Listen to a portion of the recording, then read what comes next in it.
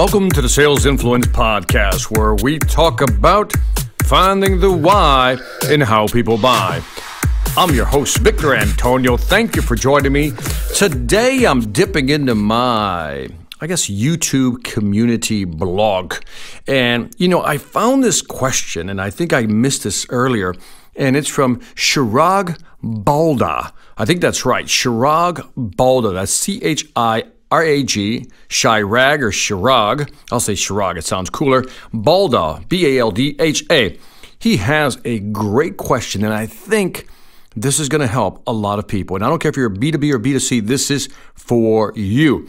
He says, "Hello, Victor. Big fan of your work." Thank you. He says, "You have changed my perspectives towards selling. Earlier, I used to think of it as a necessary burden for business." He stops there, so I have to assume he now doesn't consider it a necessary burden. He says, "I have a specific question." Here it comes. He says, "I own a B2B business. Majority of my sales happen over the phone. Every time I talk to a prospect over the phone or we discuss their requirements, they ask us to mail all the technical details along with, big letters, capitalized, price. You have always mentioned to emphasize, and put the emphasis on value rather than on price." Yes, I have. "But in this case, I don't have any choice. Highlighting values over mail don't seem worthy because they will be interested in the technical stuff only. Product I offer is neither premium nor economical in market. I offer a best price to quality ratio in this market. What are your thoughts? Would love to hear it on one of your podcasts. Love your dedication to your work. Thank you." Now, let me see if I can clarify the question. Chirag, you're saying, I own a B2B business, right?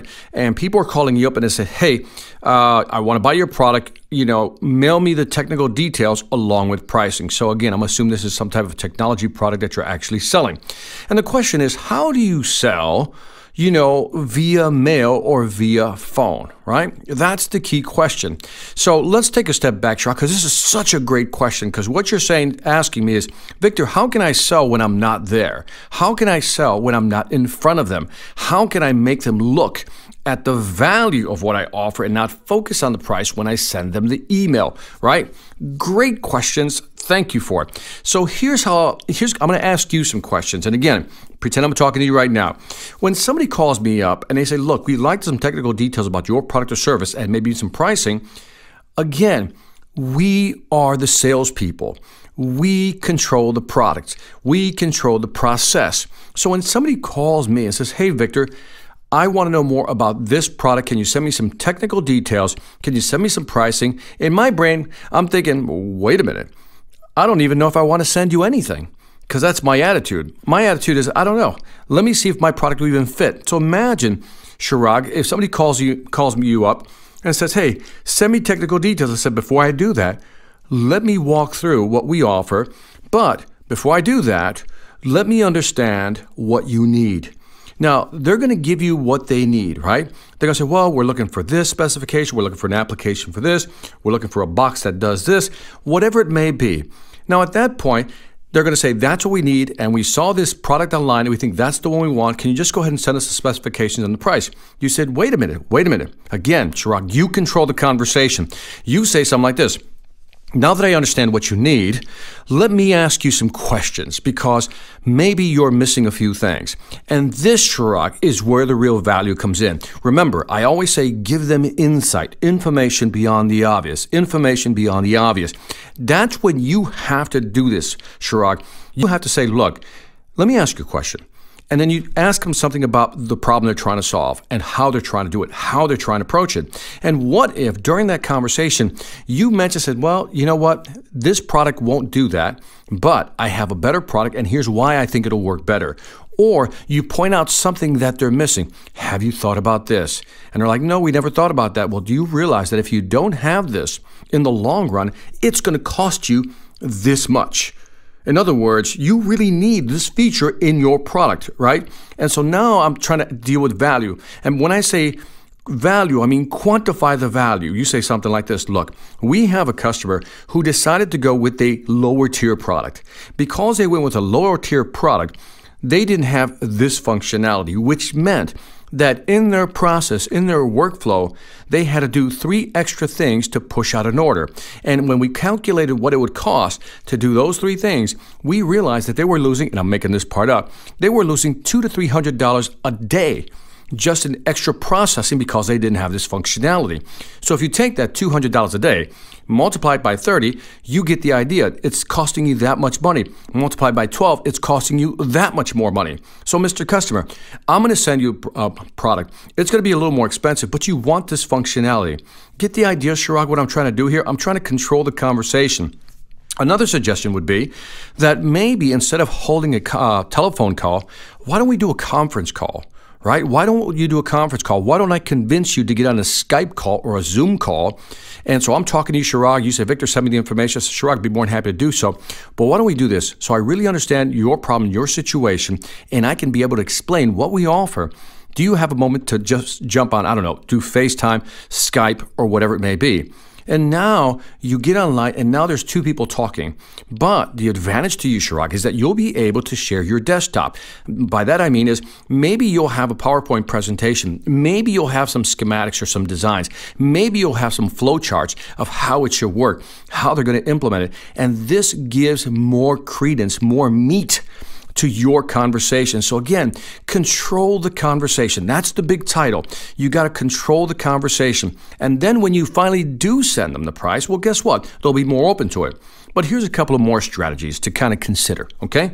Again, if somebody says, hey, send me the price, I'm always thinking, what's your budget? Do you even have the money to afford what we have? And so one of the things you may ask is after you've done the presentation, after you've gone through everything, you say to them, I said, let me ask you a question. This is, by the way, this is after they ask you to send them the information and some pricing. You say, before I do that, I said, based on what I'm hearing and what you're telling me, and I think I got a good an idea of what you need, my question to you is, what is your budget? Because that will help me determine what products I can quote you. Now, notice what I just did, Chirag. I asked him, what is your budget? And if you want to be more specific, you can say, what is your budget? And they'll say, well, it's this much. And now you can ask, is that an authorized budget? Or again, you can ask the question another way. Hey, what is your authorized budget? That means, how much money can you spend and how much money has been okay to be spent. So again, think about that. Or another way, if you don't like that approach, how about this approach? When they've told you everything they need, instead of asking them about their budget, because maybe they won't give it to you, why don't you just say this? Based on what you've told me, based on the specifications of what you're looking for, the range is going to be between this price amount and this price amount. Do you still want me to send the pricing proposal over? Now, what you're asking them is, I'm giving you a range, can you afford it?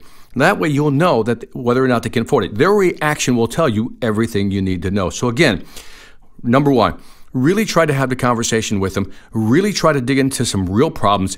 Then quantify the value. Give them some insights. Say, hey, this is really costing you a lot of money, but really have a good conversation first. Then, if you can get them on Skype or a face-to-face video conference call, that's even better, Chirag. But last, don't be afraid to ask about budget. And if they won't give you the budget, give them a price range and then see how they react. So, Chirag, I hope that helps. Give me some feedback. Follow up with me maybe another month or 2. Give me some ideas of how it's working for you, what's working, what's not working, and I will share it with my Sales Influence peeps. Anyway, that's it for this Sales Influence podcast. Don't forget to leave me some feedback on iTunes, Stitcher, or YouTube. Let me know what you think. I'd greatly appreciate it. Also, check out my online sales training platform, the Sales Mastery Academy. Over 25 courses, 300 videos, 12 books, and by the way, I have a new book coming out in January. Ooh, I can't tell you about it just yet. But anyway, if you're serious about increasing your sales ability, go to salesmasteryacademy.us. That's salesmasteryacademy.us. Lastly, I want to thank you for listening. This is Victor Antonio, always reminding you, selling ain't hard when you know how. Take care.